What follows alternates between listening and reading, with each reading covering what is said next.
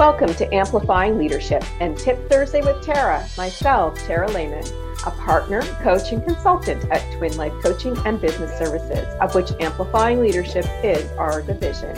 I hope to bring you some information or a key takeaway for Tip Thursday that you can use to build, enhance, or grow your leadership skills.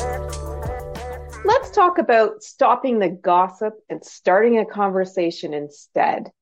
It goes without saying that many businesses have major changes that do happen. Perhaps you need to lay people off, or there's a major culture shift coming, or even you're updating an antiquated system that everybody loves.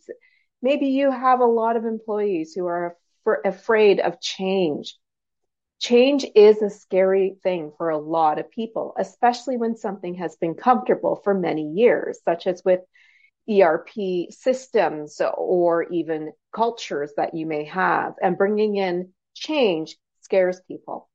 They're not going to tell you that usually, but that fear is there. It is something that we don't necessarily want to embrace.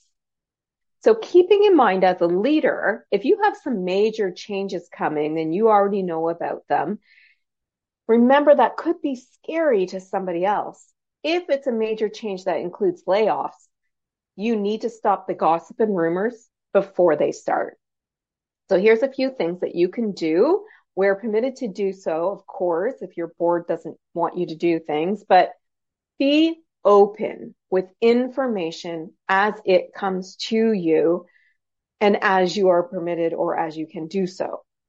The more information we can provide employees about major changes, the easier it will be to stop the rumors and gossip around the fears that it can create.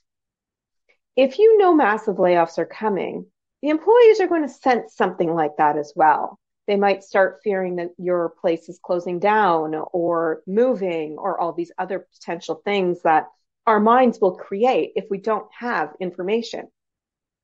Providing that information as best you can, if even to say, you know, everybody, there are major changes coming. I don't want any rumors started. I'm going to provide you information as I'm able to do so, but I want you to be prepared that there's some changes coming. Even if that's all you can do, providing them with the information that you can will help mitigate some of those rumors and gossip that might start happening. When you do have information that you can share, make sure you have a team meeting and that you are open and welcoming to hearing what they have to say, what their fears might be, to even asking them what rumors they're hearing that you can then try to stop. Have answers to some questions about rumors if you know there's rumors already out there. If you have those answers prior to your meeting and the rumor has already started, it can stop the rumors in their tracks. Remember, as always, that people and employees like the answer to the question, why? Why is this change happening? Why do we need to lay off? Why do we have a salary freeze? Why are we changing our culture? Making sure you go into team meetings where you're requesting feedback or information or questions, you have some answers to the question why, because that will come up and it is the number one thing that can help you slow down or stop rumors and gossip. Tell people why these things are happening.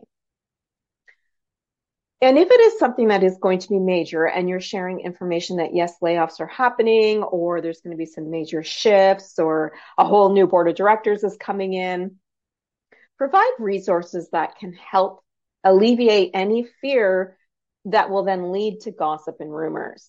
Resources could be your employee family assistance programs or EAPs, their phone numbers or websites.